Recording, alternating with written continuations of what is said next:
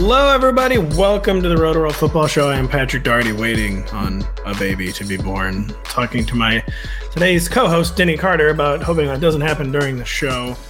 That my wife is kind of the Iron Lady, and that if she goes into labor during the show, she probably won't tell me. The important thing is that we have no backup plan. And we actually don't. Yeah, that's key here. Is I just want everyone to know the backup plan is me just talking off the cuff for about 30 minutes. So I might just start reading the book I'm currently reading. Just start reading the phone book. Those still exist, right?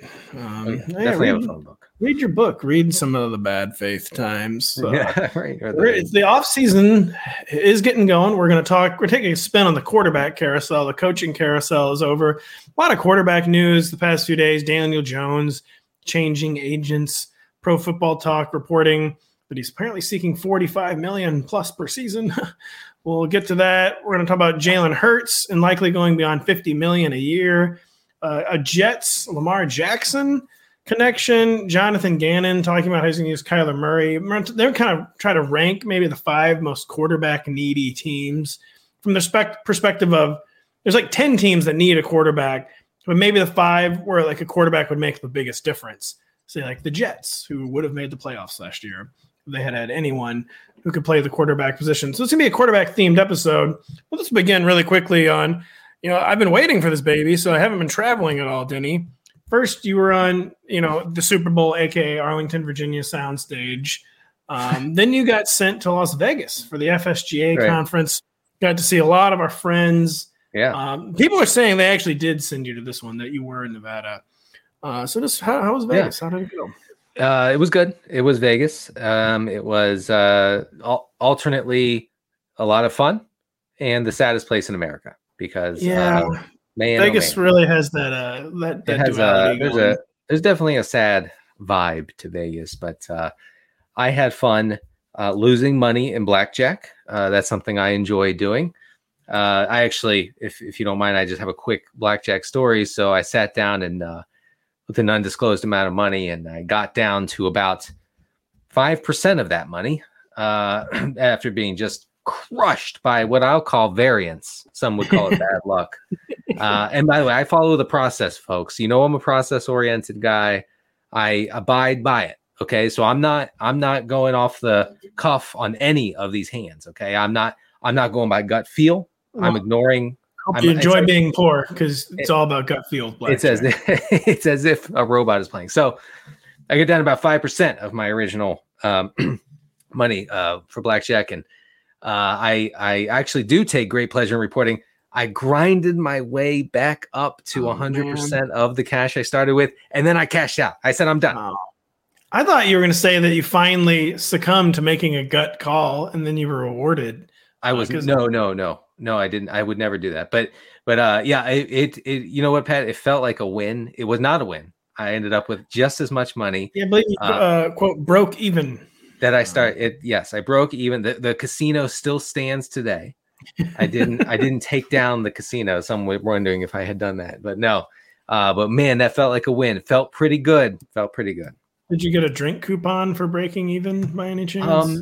I did ask for a Miller Lite at one point, and I'm still waiting on that Miller Lite. Actually. They haven't had Miller Lite in Vegas since the mob doesn't run the town anymore. It never came. I also wanted to shout out Vegas for having $13 bottles of water. Oof, man! I'll tell you, the first thing I noticed in Vegas is when you get off, like when you are leaving the concourse in the airport, like go to baggage claim, there's a giant sign that has 2 destinations written on it. One is baggage claim and the other is liquor store. And I had never seen that in an airport before. And that's when I knew Vegas was different, was built different. It is built different.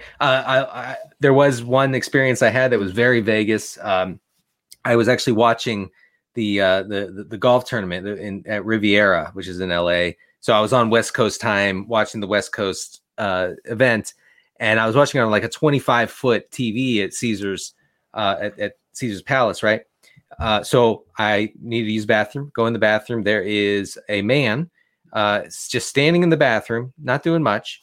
He has a long red robe on and dark sunglasses. And he says to me, "I'm here, but I'm not." I said, you know what? That actually makes a lot of sense. He said, and then he said it was either the robe or a suit. I chose the robe. Was it the ghost of Hunter S. Thompson? He would never dress that flashy, actually. Just looking at this man, I would say that he had a Hunter S. Thompson type of night. Yeah. Well, I'm curious that you were at Caesars and not BetMGM, Denny. You're right, and I made my bets at BetMGM or at the MGM Grand. I want to make that clear to all NBC executives. I've stayed at the MGM. They have the best lines, Denny. I had one more observation in Vegas, but mostly all my Vegas opinions. I've only been to the city for like 2 days. All my opinions are on the airport, which I think is just horrible. They need an airport. It is a terrible airport, and I went to the wrong baggage claim with my wife. You went to the liquor store. No, I just went to and I had to go across the entire airport to go get my bag. It had been taken off of the turnstile thing, and I had to seek it out. So that was stressful and not fun. That's down outrageously bad. You were so wrong about the baggage claim. You just waited that long. I had to catch a shuttle. Did someone come up to you? Was like, "First flight, sir"? Yeah, and the shuttle guy was all closed up and ready to go, and I knocked on the door. I was like, "Excuse me, can I get on?" And he opens the door. He goes, "Get on!" And so I get on the shuttle, and he turns to one of his coworkers, one of his colleagues outside, and he goes, "This is my last trip for the day. You know where I'll be." And then he shut the door. Oh my gosh! This is always I was like, "Welcome to Vegas. Welcome to Vegas." Always such tenderness from airport employees. They always have the gentlest touch with us woebegone travelers. But no, you didn't go to the baggage claim because you went to the liquor store. You took out a $20 bill and said, "2 White Claws, please." And you were informed that was only enough for 1.5 White Claws. And then you lost your bag. That's right. And as you know, I will not have more than 2.5 White Claws at a time. Never have more than 2.5. We will never have more than 5.5 minutes of riffing, which we just did. We're finished. We're moving on to the quarterback talk. And Daniel Jones, Denny, sending shockwaves through the nation on this holiday Monday, President's Day, Warren G. Harding Day, Chester A. Arthur Day. Pro Football Talk reporting that Daniel Jones is seeking $45 million plus per year. And we know this has become a champagne position, and like, don't hate the player, hate the game. But I think that maybe I would not pay Daniel Jones $45 million, which it sounds like the Giants are not. Mike Florio is reporting they're probably going to franchise tag him, which is still an astronomical $32.1 million. But I mean, I think that's definitely like, make Daniel Jones. You're talking about blackjack, like make Daniel, maybe what's the blackjack analogy I'm looking for with Daniel Jones here? Well, yeah, I mean, make him do it again, basically. Signing him for $45 million is hitting on 19 when the dealer has a 4. Yes. Make him do it again. Do not. I mean, and I don't think. If Daniel Jones actually reached the open market, I mean, I can't believe any team would have that valuation. I mean, no one's going to be like, well, I think our coach knows better what to do with Daniel Jones than Brian Dable. Brian Dable, the first guy to ever unlock Daniel Jones. I took a stat from a local guy in here in St. Louis, ESPN 101's Brandon Kiley tweeted that Daniel Jones has more career fumbles and interceptions than total touchdowns still. Wow. Even after his excellent 2022. I mean, the $45 million, maybe it's just a posture and where if they do a multi-year deal to get him closer to like $40 million a year, I just don't see any planet where 45. So Daniel Jones is both his passing EPA and his rushing EPA increased significantly this year compared to the last 2 years with Joe Judge as the head coach. And that almost goes without saying because it couldn't have been worse with Judge at the helm, and Brian Dable knows what he's doing. Okay. And I really like that Brian Dable as a long-term option. I don't like Daniel Jones as a long-term option, even with the improved numbers. He cut way back on turnovers on mistakes. He did. I think he might have led the league in interception percentage. No, don't know why I interrupted you though. Continue. No, I think that's correct. Even with all that, if you put stock in Pro Football Focus grades, he was ranked 20th, the 20th best passer of the season, despite all that improvement behind guys like Kenny Pickett, Jared Goff, and Ryan Tannehill. He refused to attack downfield. He still had one of the lowest downfield passing percentages in the league. So we actually know he can do it because he has been somewhat successful. We talked about this. We were both horrified to learn that he's actually a pretty good downfield thrower. Just doesn't do it. But the most important thing going for Daniel Jones right now is that playoff game against Minnesota was really good. I believe he, quote, swagged out. And all that. Yes, that's the fifth time I've heard you say that today. And sometimes that's all that matters, is that on a big stage, he stepped up, played really well as both a passer and a rusher. And, maybe I know he's probably going to get tagged, but teams would be interested in him. I think there are at least a couple teams that would break the bank for him. I just don't know, where I feel like savvier front offices are like, unless we have a Brian Dable to help progressing this guy, like this probably won't be worth the financial risk. And just putting him in another system, like would it be like his fifth system in like 5 years? I guess teams could, though, tell the opposite tale if he somehow did reach the open market. It doesn't seem like he's going to reach the open market. But if he did reach the open market, they could tell themselves the story, well, he had this breakout year and he didn't even have any receivers, because he didn't. I mean, a joke of a receiver core, obviously. By the way, him not going – if I were Daniel Jones, I would simply unlock Darius Slayton, by the way. I would do that. Slayton's good. I don't know. That's what I mean. Like, throw to him, maybe. What is the deal? I don't know. Yeah, I don't know what the deal is. Why no one? Well, I guess Darius Slayton is. You mentioned that Vikings game. He did have a crippling drop that may have, quote, cost them the season.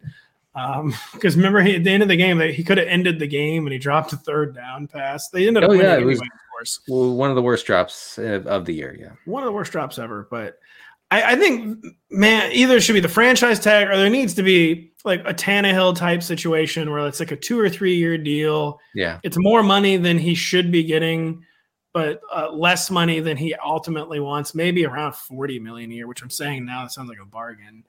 It's crazy, but I would definitely. I think the Giants should just franchise tag him and make him do it again. Like, that can get really, really expensive, because if he does do it again, then you're looking at, you've cost yourself a ton of money. Like, if Daniel Jones happens to actually be good. But this seems like a situation where you've got to make the young man do it again. Well, I think you saw his deficiencies on full display the week after that win against the Vikings, against the Eagles, where he stood no chance. And that goes hand in hand with a lot of his, very, like I said, very much improved 2022 campaign. You can't take that away from him, and I'm not trying to. I will say that he is a product of game script, like a lot of quarterbacks who are not great, right? And so they play from ahead, and things are okay for Daniel Jones. They play from behind, and things generally collapse. Yeah, they totally collapse if they're playing from behind, basically. And he did somehow lead the league in interception percentage, by the way. So it'd be the lowest percentage of his passes picked. Like, that's absolutely crazy coming from early career. Daniel Jones really, really cut down on the fumbles too. So maybe he has solved the turnover issue, which was like the bare minimum of what he needed to do to revive his career. And he went beyond the bare minimum in 2022. But, I mean, he's just a fascinating case. See, we can have such a long conversation about him, like such a many sides conversation. It is just like a totally fascinating case. Like, a guy we didn't love as a prospect, then a guy that's got horrible coaching the first 3 or 4 years of his career, and now has finally found a coach, finally made some improvement, but the quarterback salaries are just kind of just in no man's land right now. Like, we've entered into like the next era of quarterback salaries, and just like makes your eyes water. I think it's clear that teams will do anything just to have a chance at getting that long-term answer at quarterback, just to have a shot. And there's just no way Daniel Jones is more than like I feel like his best case scenario is being like the next Ryan Tannehill, which is fine. But that is valuable. I guess I shouldn't undersell it. That is valuable. But I feel like if you're getting on the Daniel Jones carousel, like that's what you're hoping for. It's the Ryan Tannehill 2.0. He is a better runner than Ryan Tannehill, I guess. But yeah, I think so. Well, at this point in their careers, for sure. Yeah, well, definitely at this point in their careers. Enough about quarterbacks who may or may not be good. We have a quarterback who we know is very, very good. now Jalen Hurts. Jalen Hurts probably honestly the best quarterback in the NFC at this point. And ESPN's Dan Graziano, I'm sorry, Dan, I always forget how to pronounce your last name, reports the price has likely gone to $50 million a year or more for Jalen Hurts, which again just sounds crazy. Like, if you go through the list of NFC teams, like, can you is there an NFC quarterback that you think is like clearly better than Jalen Hurts at this point, Denny? NFC quarterback? No. Dak Prescott is, I guess, would be. I mean, Aaron Rodgers if he stays Absolutely in the NFC. Not, no. I mean, God, Desmond Ridder. Yeah, I mean, no, in the NFC, no, absolutely not. When you combine, so I'm going to get really geeky here for just a second, because I tweeted in support of a monster extension for Hurts, and I was actually surprised. I really was at the you were shouted down. Amount of pushback, a lot of pushback, some of it was silly, some of it was like he fumbled in the Super Bowl. Well, this first, you shouldn't have done this in your grandmother's nursing home on Valentine's Day. They were just trying to have a good time. You're right. You're right. That was my fault, but that was your fault, anyways. But yeah, and I talked about how Deshaun Watson is going to make $55 million in this coming year, and how Kyler Murray starting in 2024 is going to make $51.5 million.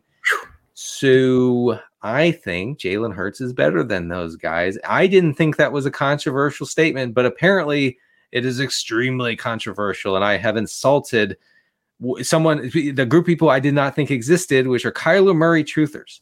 We used to be Legion. Yeah, right. I mean, I guess they tunneled underground over the past 2 years, and now they're coming back. So the only two quarterbacks with a higher combined EPA plus completion rate over expected. Okay, geek. I'm going to get geeky. Yeah, okay, but this is a great measurement of a player's really rushing and passing ability. Right? A stat my 4-year-old son can understand. Yeah, my 68-year-old dad cannot understand. Yeah. So. Continue though. Only two guys higher than him: Mahomes and Tua. That's the list. And yeah, Tua is up there. So it's an indictment of the list. Tua is quickly becoming the new Jimmy G. He's in a Shanahan-inspired system, and so the computers just love the man so much. Chat GPT cannot get enough of our guy Tua.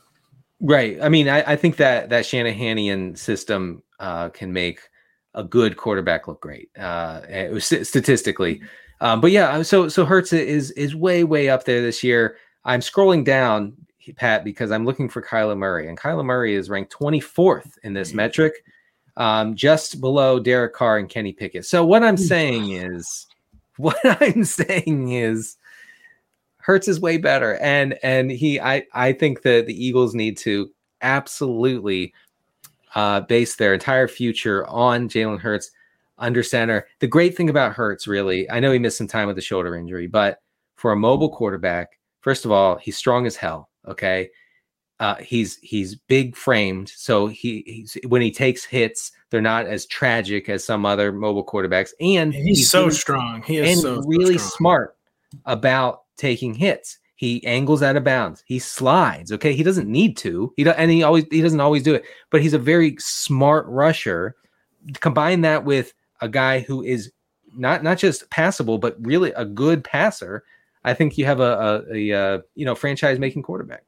The thing about Hurts is he's progressed to the point where he basically played a perfect game in the Super Bowl, except for we talked about his deep ball, which has never been like the best deep ball, was lacking in the Super Bowl because of the shoulder injury, more than likely. But he basically played a perfect game in the Super. I mean, aside from the lost fumble, which that was just a definition of a fluke play. It wasn't a soft fumble. He just lost it somehow. It wasn't a very, very unfortunate mistake there, but Hurts, I mean, I just think he is kind of unquestionably the best quarterback in the NFC now. And the only bad thing about that is for the Eagles, is just kind of like blow up their formula now, because they were like the classic, have like a really low quarterback cap number and have the rest of the roster be totally stacked, which the rest of the Eagles roster is just totally stacked. That's not going to be a luxury they can have anymore. But having an amazing quarterback who needs to get paid is a good problem to have. And yeah, I mean, Jalen Hurts, that was just like the definition of a breakout year. And yeah, you do wonder about like the long-term upside hurt. I just feel like his arm is not amazing. But even with his hurt arm in the Super Bowl, though, like he was lofting these deep balls and like he was compensating for the lack of arm drive with like almost like perfect timing and placement. Like I don't think people really realize quite how much he progressed as a passer last year. Like he is just the complete package, and they've got to pay him. And it's going to sting to go from low cap number to monstrous cap number, but they just have no choice. And no, he's a luxury they should be very, very thankful to have. What are they going to do? Let him walk or franchise them? Their franchise tag him and then let him walk? No, I mean, come on. They want you hit on a guy like this. You keep him around for as long as you can. I think they will extend him this offseason too, instead of franchise tagging him next year. Because the Eagles have always been a very proactive franchise, and the quarterback cap numbers are only going to go higher. I do think they will get out in front and franchise tag him this year. You're talking about Jalen Hurts a lot in relation to Kyler Murray, where you flagged some comments from the new Cardinals coach, Jonathan Gannon, about how he's going to use Kyler Murray. And I thought they were very interesting. Last week, Denny, when you were not here, we talked about we put a bow on the coaching cycle, me, Kyle, and Corain. And like none of us were like overly impressed with the Gannon hire, but we didn't think it was like a bad hire. Like we basically decided Gannon was like the worst hire of the cycle, quote unquote. Mm-hmm. But that if he's the worst hire, it's like a good overall cycle. I mean, he had a horrible Super Bowl. We know all about that. We talked about that ad nauseum on the podcast. Really bad. The past 2 weeks. But first off, tell people what the comments were he had about Kyler, and then tell us your take on the comments he had on Kyler. Yeah, so he had an interesting take on Kyler, and I'll read some of the quote he had during his introductory press conference. Gannon said that I think this offense will look much different, I guess, under his guidance. He says, quote, "This guy," talking about Kyler, "does things that it completely handcuffs you how you play defense. I think we can take him to another level and unleash his full skill set. We're not going to put him in the shotgun at all times. I'll tell you that. We'll have two significant offenses with his skill set, one being under center and one being in the gun. Then obviously we're going to do what's comfortable for him." Now it goes on and on. The point is that Kyler Murray has been in shotgun basically exclusively since coming into the NFL, and Gannon is saying we are going to have more under center plays.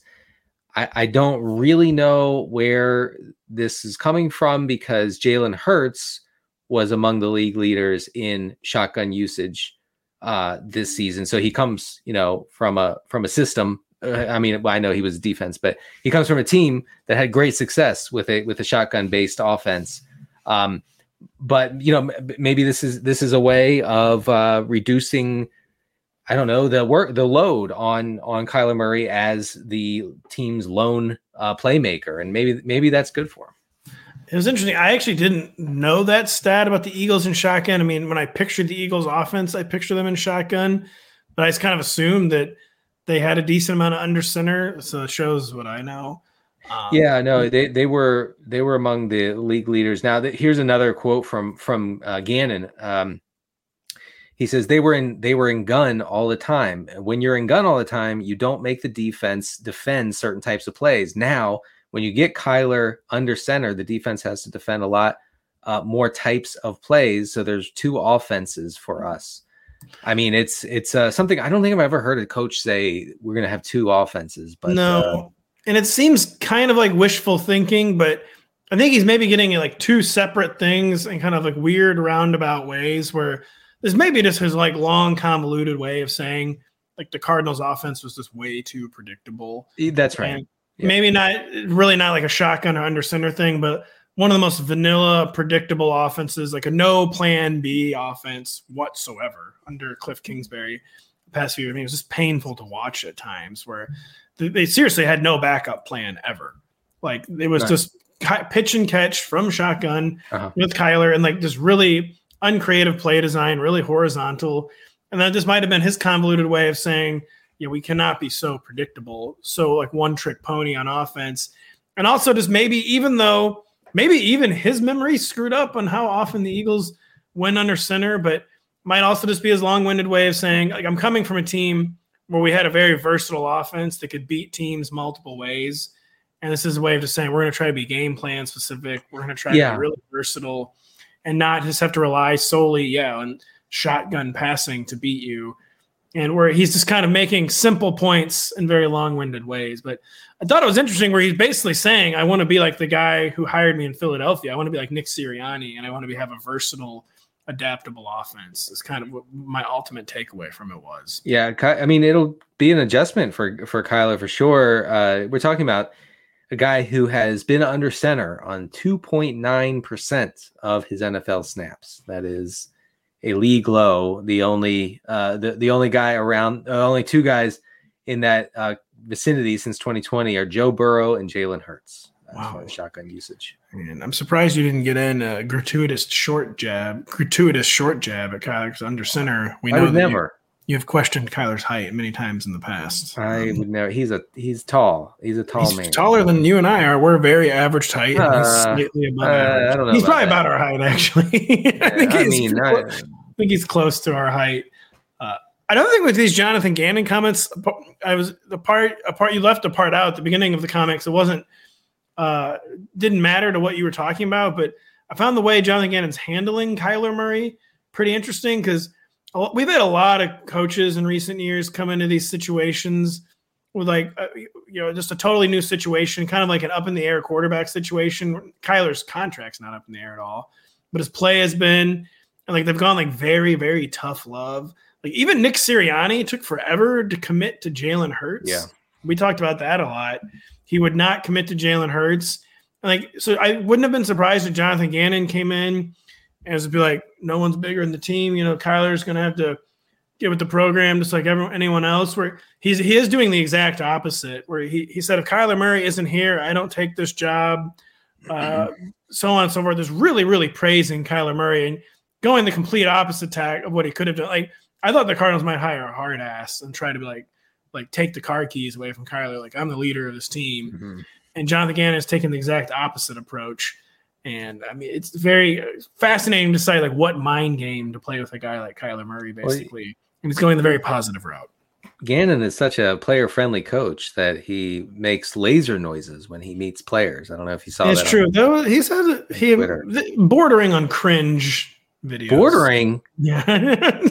Yeah, that's one of the more cringe things I've seen in recent memory. Pew pew pew pew pew. Yeah, what was that? I don't know. He said some cringe videos, didn't he? Gannon, get a hold of yourself, man. I mean, I know you're young and excited. that video that he posted was also a selfie video. Cardinals Nation. It's gonna be fun. We're gonna work hard. So. Cardinals Nation. We're riding directly into the sun. And the social media guy whispering off my, that's supposed to be good. Wow. Sun's hot. We're hotter. Yeah, exactly. So we're gonna pilot this right into the sun and just see what happens. Cardinals Nation, we are riding 93 million miles away. We'll be right back after this. Every season is draft season. Get your Roto-World Draft Guide bundle today and dominate your football, baseball, and basketball drafts. Packed with profiles, rankings, projections. Order today and get all 3 Roto-World Draft Guides for the price of 2. Plus, use promo code BUNDLE5 to save an extra $5 at checkout. That is promo code BUNDLE5 to save an extra $5 at checkout. And, of course, do not forget to download the Roto-World app to receive breaking player news all off-season long. Stay ahead of the competition by favoriting players on your rosters. Get the latest injury updates, free agent updates, player news, and much more delivered right to your phone. It's available in your app store today. Denny, you going to be checking out the Roto-World Baseball Draft Guide for all your baseball drafts that you're doing? Of course. I can't wait to grind baseball DFS for approximately 2 weeks and then give up. So that's true. Yeah, Denny won't be reading the Roto-World Draft Guide, but I really will be.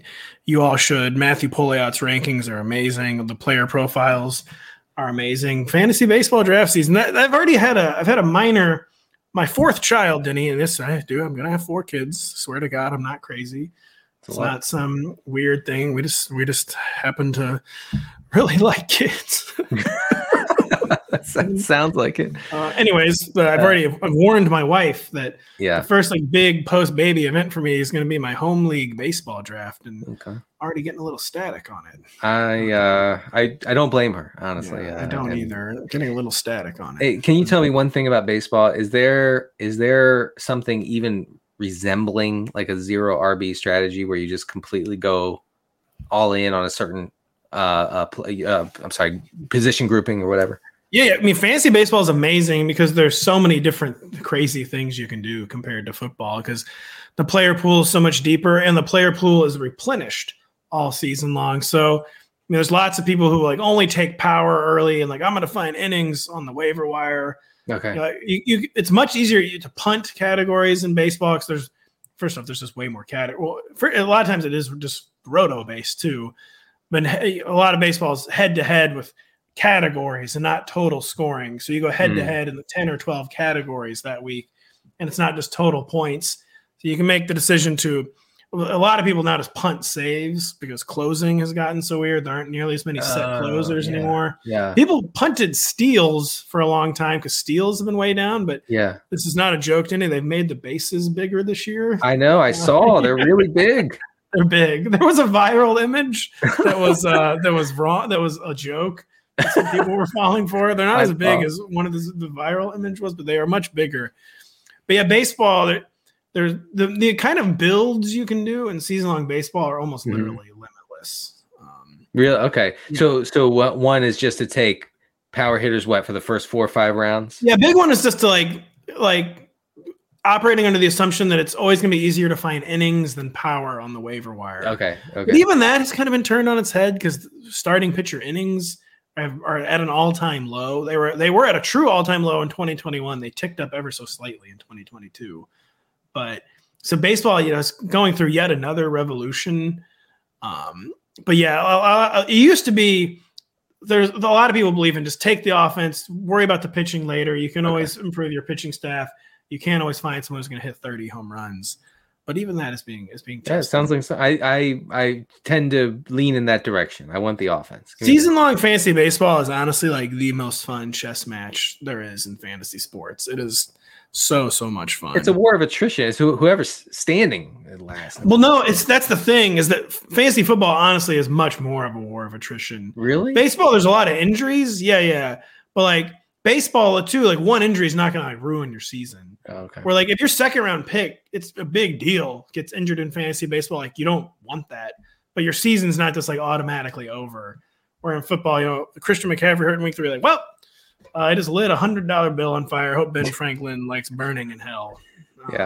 I will say I remember some good sweats back when Sunday night sweats when I used to play the 10 category fantasy baseball, where I would have a guy playing Sunday night baseball and needed 2 hits, and to get over the hump. And you're just, 9th inning, the guy's up and you're just tilting your face off. Please, one time.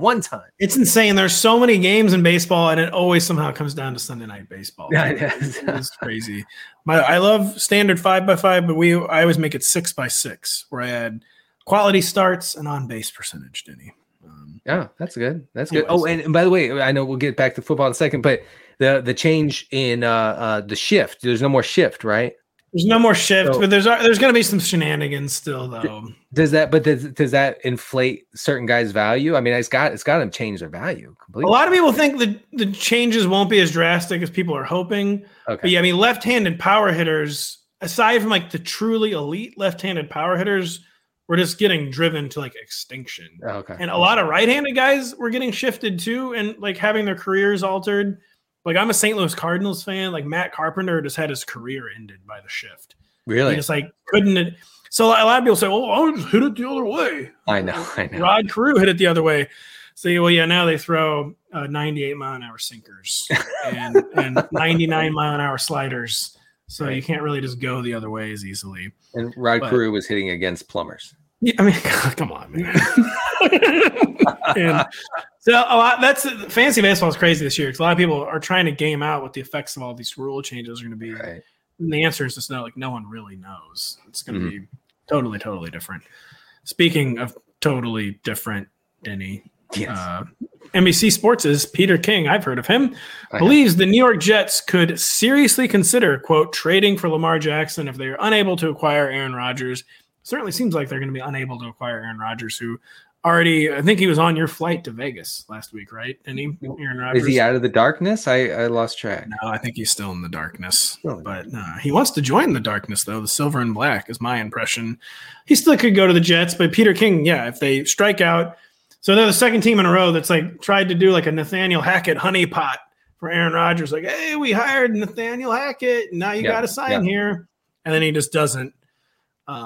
It worked. It worked for Denver. It's not it worked for Denver. It will work for the Jets. I don't even know what the question is here other than what would Lamar to the Jets? I honestly I think Robert Saleh is a good coach.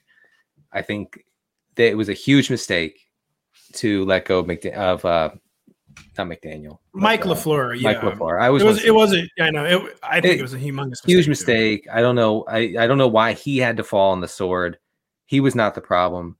I think you put Lamar in that offense with all those pieces. It would have been a healthy extraordinary line. I think the Jets are a terrifying team. I do too. So I mean, I would have to apologize to all my Jets haters on Twitter and say, I'm now a Jets fan. They should make this happen. This is my opinion. Whatever it takes. I mean, Lamar Jackson is a whatever it takes. Much more so than some of the whatever it takes quarterbacks recently. I mean, much more so than Russell Wilson, even before the weirdness. I would have said that last year, obviously. Much more so than Matthew Stafford.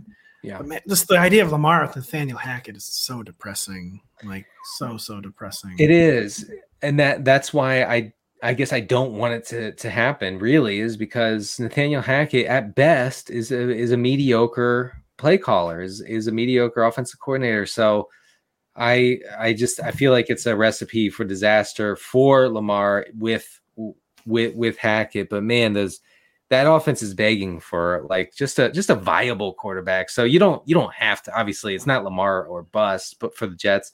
But I think Derek Carr would be a very nice fit for the Jets. I think they would be a playoff team with him.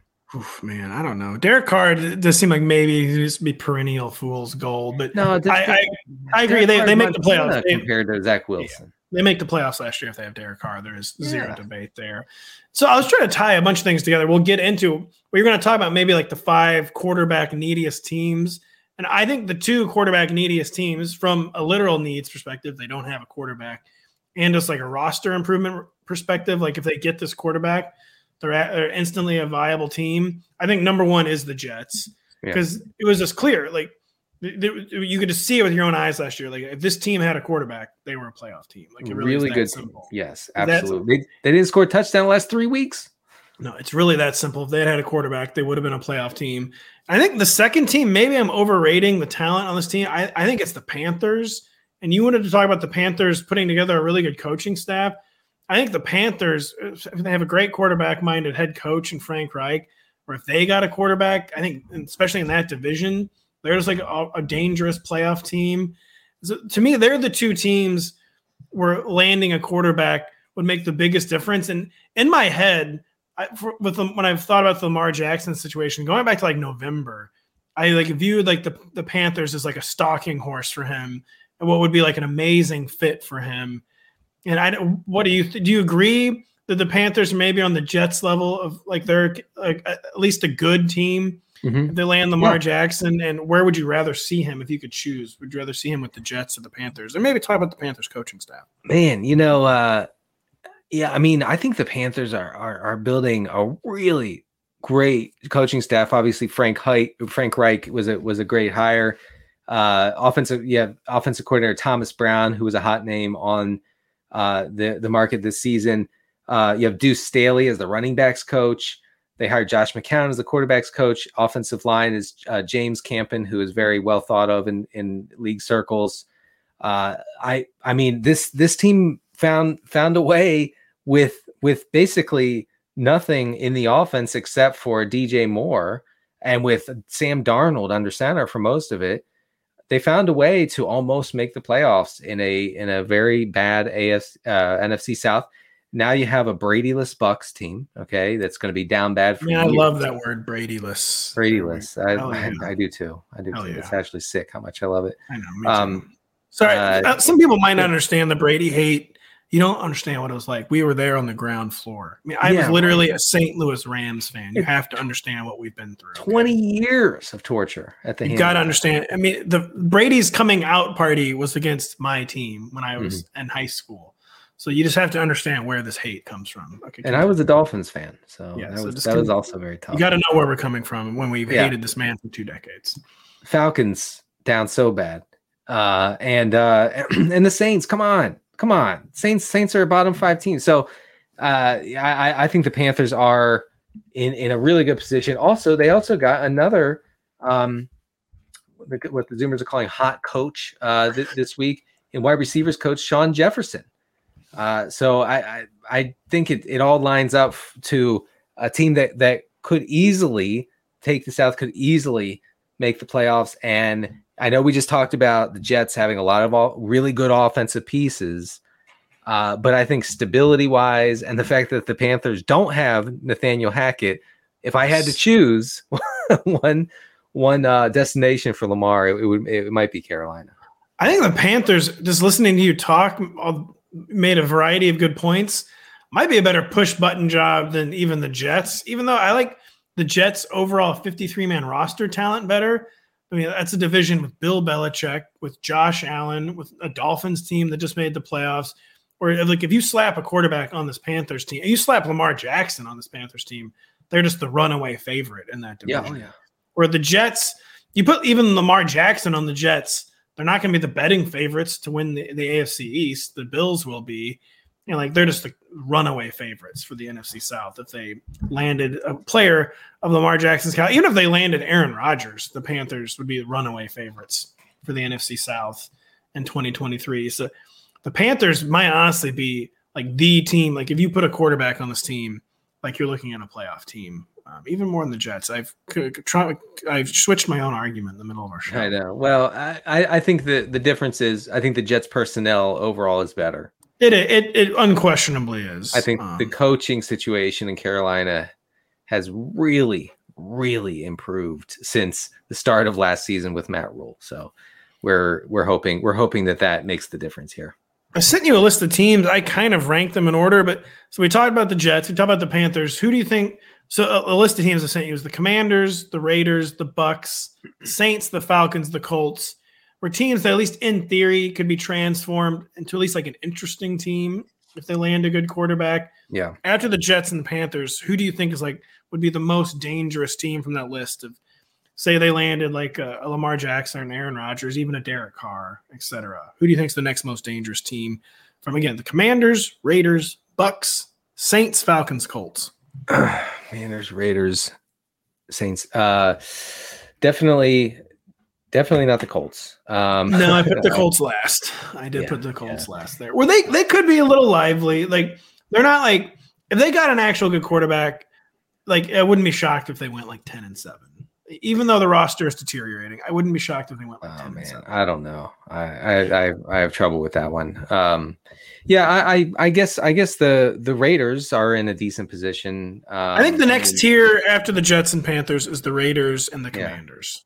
So speak on the Raiders. Yeah, I struggled with those two, but I would go with the Raiders. I mean, just the fact that you have Devontae Adams and Josh Jacobs right there. I mean, I think that those are that makes that offense very, very appealing. Not to mention Darren Waller.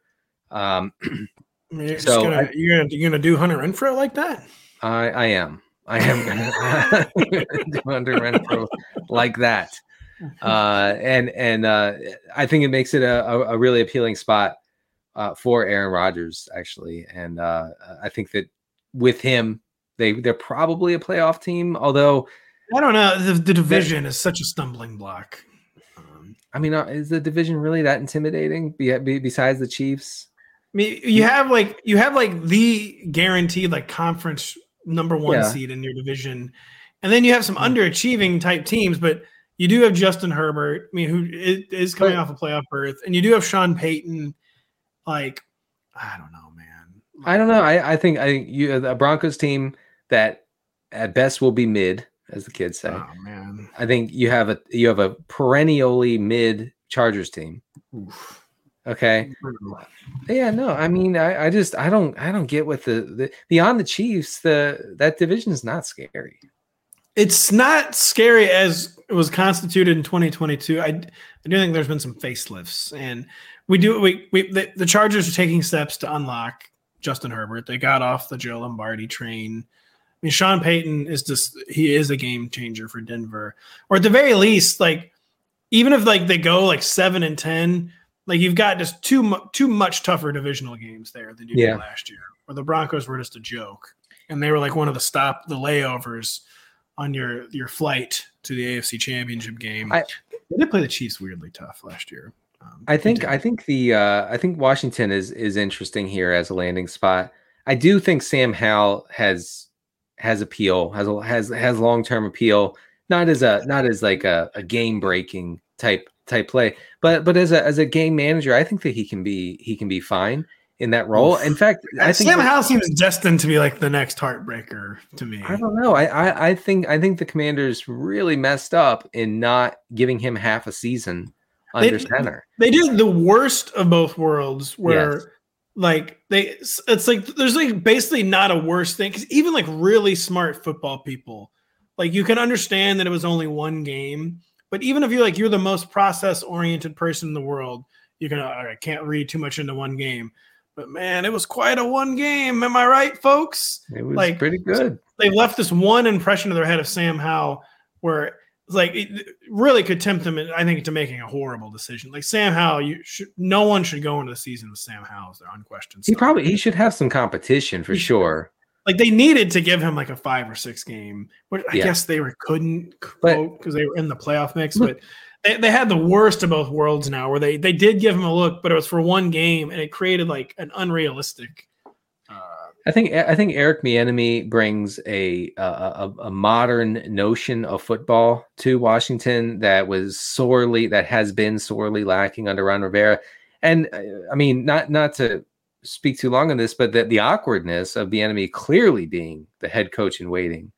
When Rivera's still there, I mean, I don't really know how that's going to be. Eric Bieniemy should just be the head coach of the Commanders. I think that would be the move. Was to right after the season say, Ron, thank you for your service. We're going with a more innovative, modern approach to the game, because Rivera is just the boomer stuff, the boomer football that Ron Rivera preaches, it just can't work in today's game. Hyper conservative on fourth downs. The Riverboat Ron thing, no more of that. Okay. Riverboat Ron was just known as Cam Newton doing some crazy stuff. Yeah, right. He was saying, Cam Newton can pick up 4th and 2. Go ahead and do that.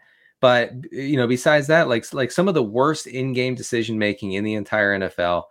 I am cautiously optimistic about Bieniemy and Howell and the Washington offense going forward. Man, the Sam Howell thing, I think, could end up a total. This is no pun intended, but like a total howler of a decision.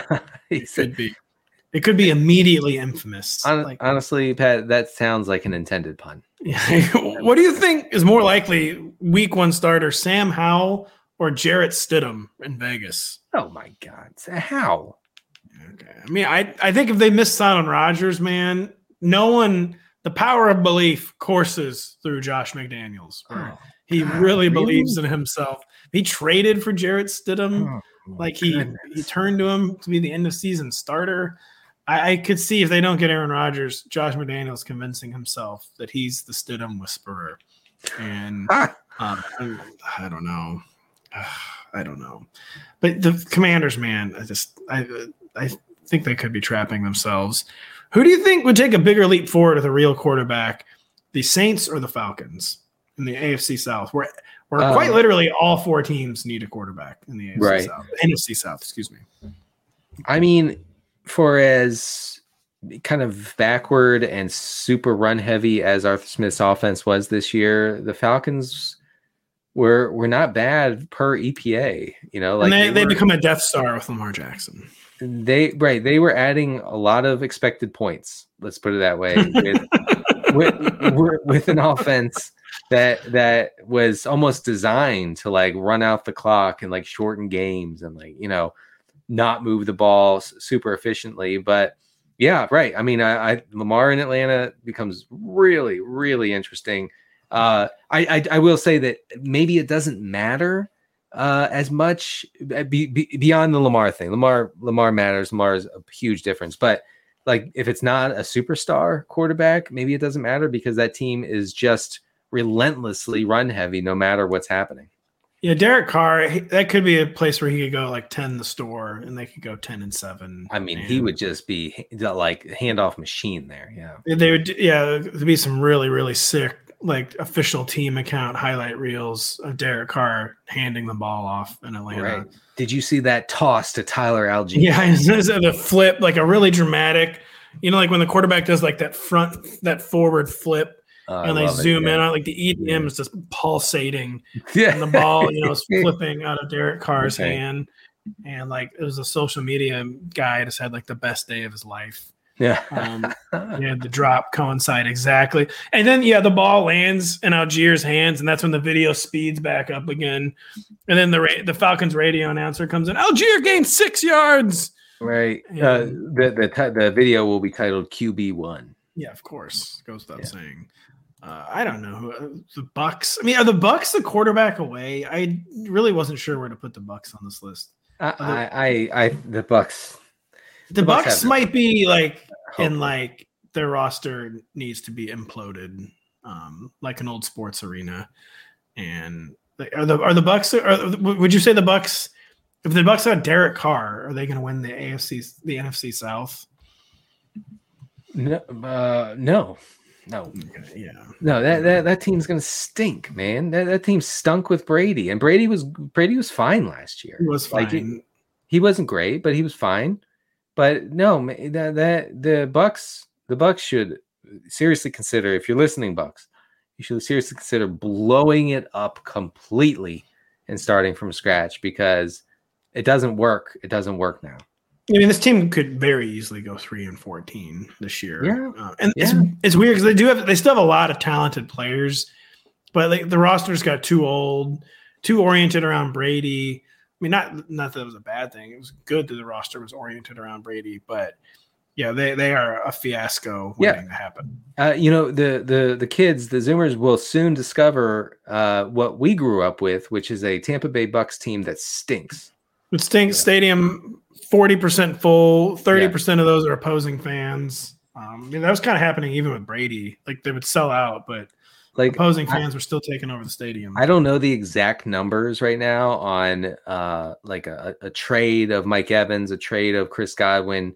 And when I say exact numbers, I don't know any of the numbers, but I would say, you consider those things right now, moving major pieces to contending teams, stocking up on picks. What would you trade for Mike Evans in Dynasty right now? Dynasty, I don't know. Would you trade a 3rd-round pick for Mike Evans? Yeah, I would.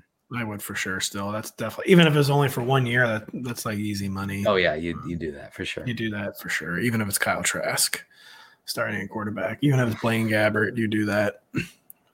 It can't be though, right? They can't do that. They're not going to go. I see Bucks fans saying, "Oh, well, we have Trask." No, you don't. He's not even going to dress next year. Okay, just stop. Yeah, that's a classic. Just stop.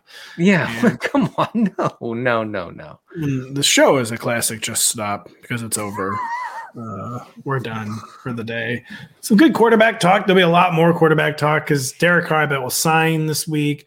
Aaron Rodgers could be traded this week or next. And Aaron Rodgers will be traded, even though you can't officially be traded. Like the Rodgers trade, I think will probably be announced in the next week or two. There's going to be a lot of quarterback movement. So keep it locked to NBC Sports Edge /RotoWorld. Keep it locked to the show where I don't think I'll be here Thursday. We were talking before the show. Yeah, well, I will be your host, folks, with possibly Kyle Dvorchak and possibly Patrick Corain. We will look into that. They will look into it very powerfully, very strongly. Maybe I'll call in from the hospital, tell you guys what to talk about. Like I might not be here, but I'm going to be dictatorial on how you're going to be watching on Twitch and screaming at us the entire time. Actually, maybe I will do that from the hospital. I don't know. My wife is late. Maybe I'll join the show with you. I don't know. I'm not going to be here Thursday. Denny will be. And live from the delivery room, we bring in Pat Daugherty. Pat, what do we say about the Rodgers trade? Yeah, and you see me in the delivery room, and for some reason it's a man in a suit. Like, I was expecting to see maybe your wife and nurses. Like, that's my divorce attorney. Podcasting from the hospital, she divorced me. His name is Johnny Suits. Yeah. So, you have that to look forward to. So for Denny Carter, I'm Patrick Daugherty. He'll be back later in the week. I'll be back soon. Thank you for listening. We'll catch you later.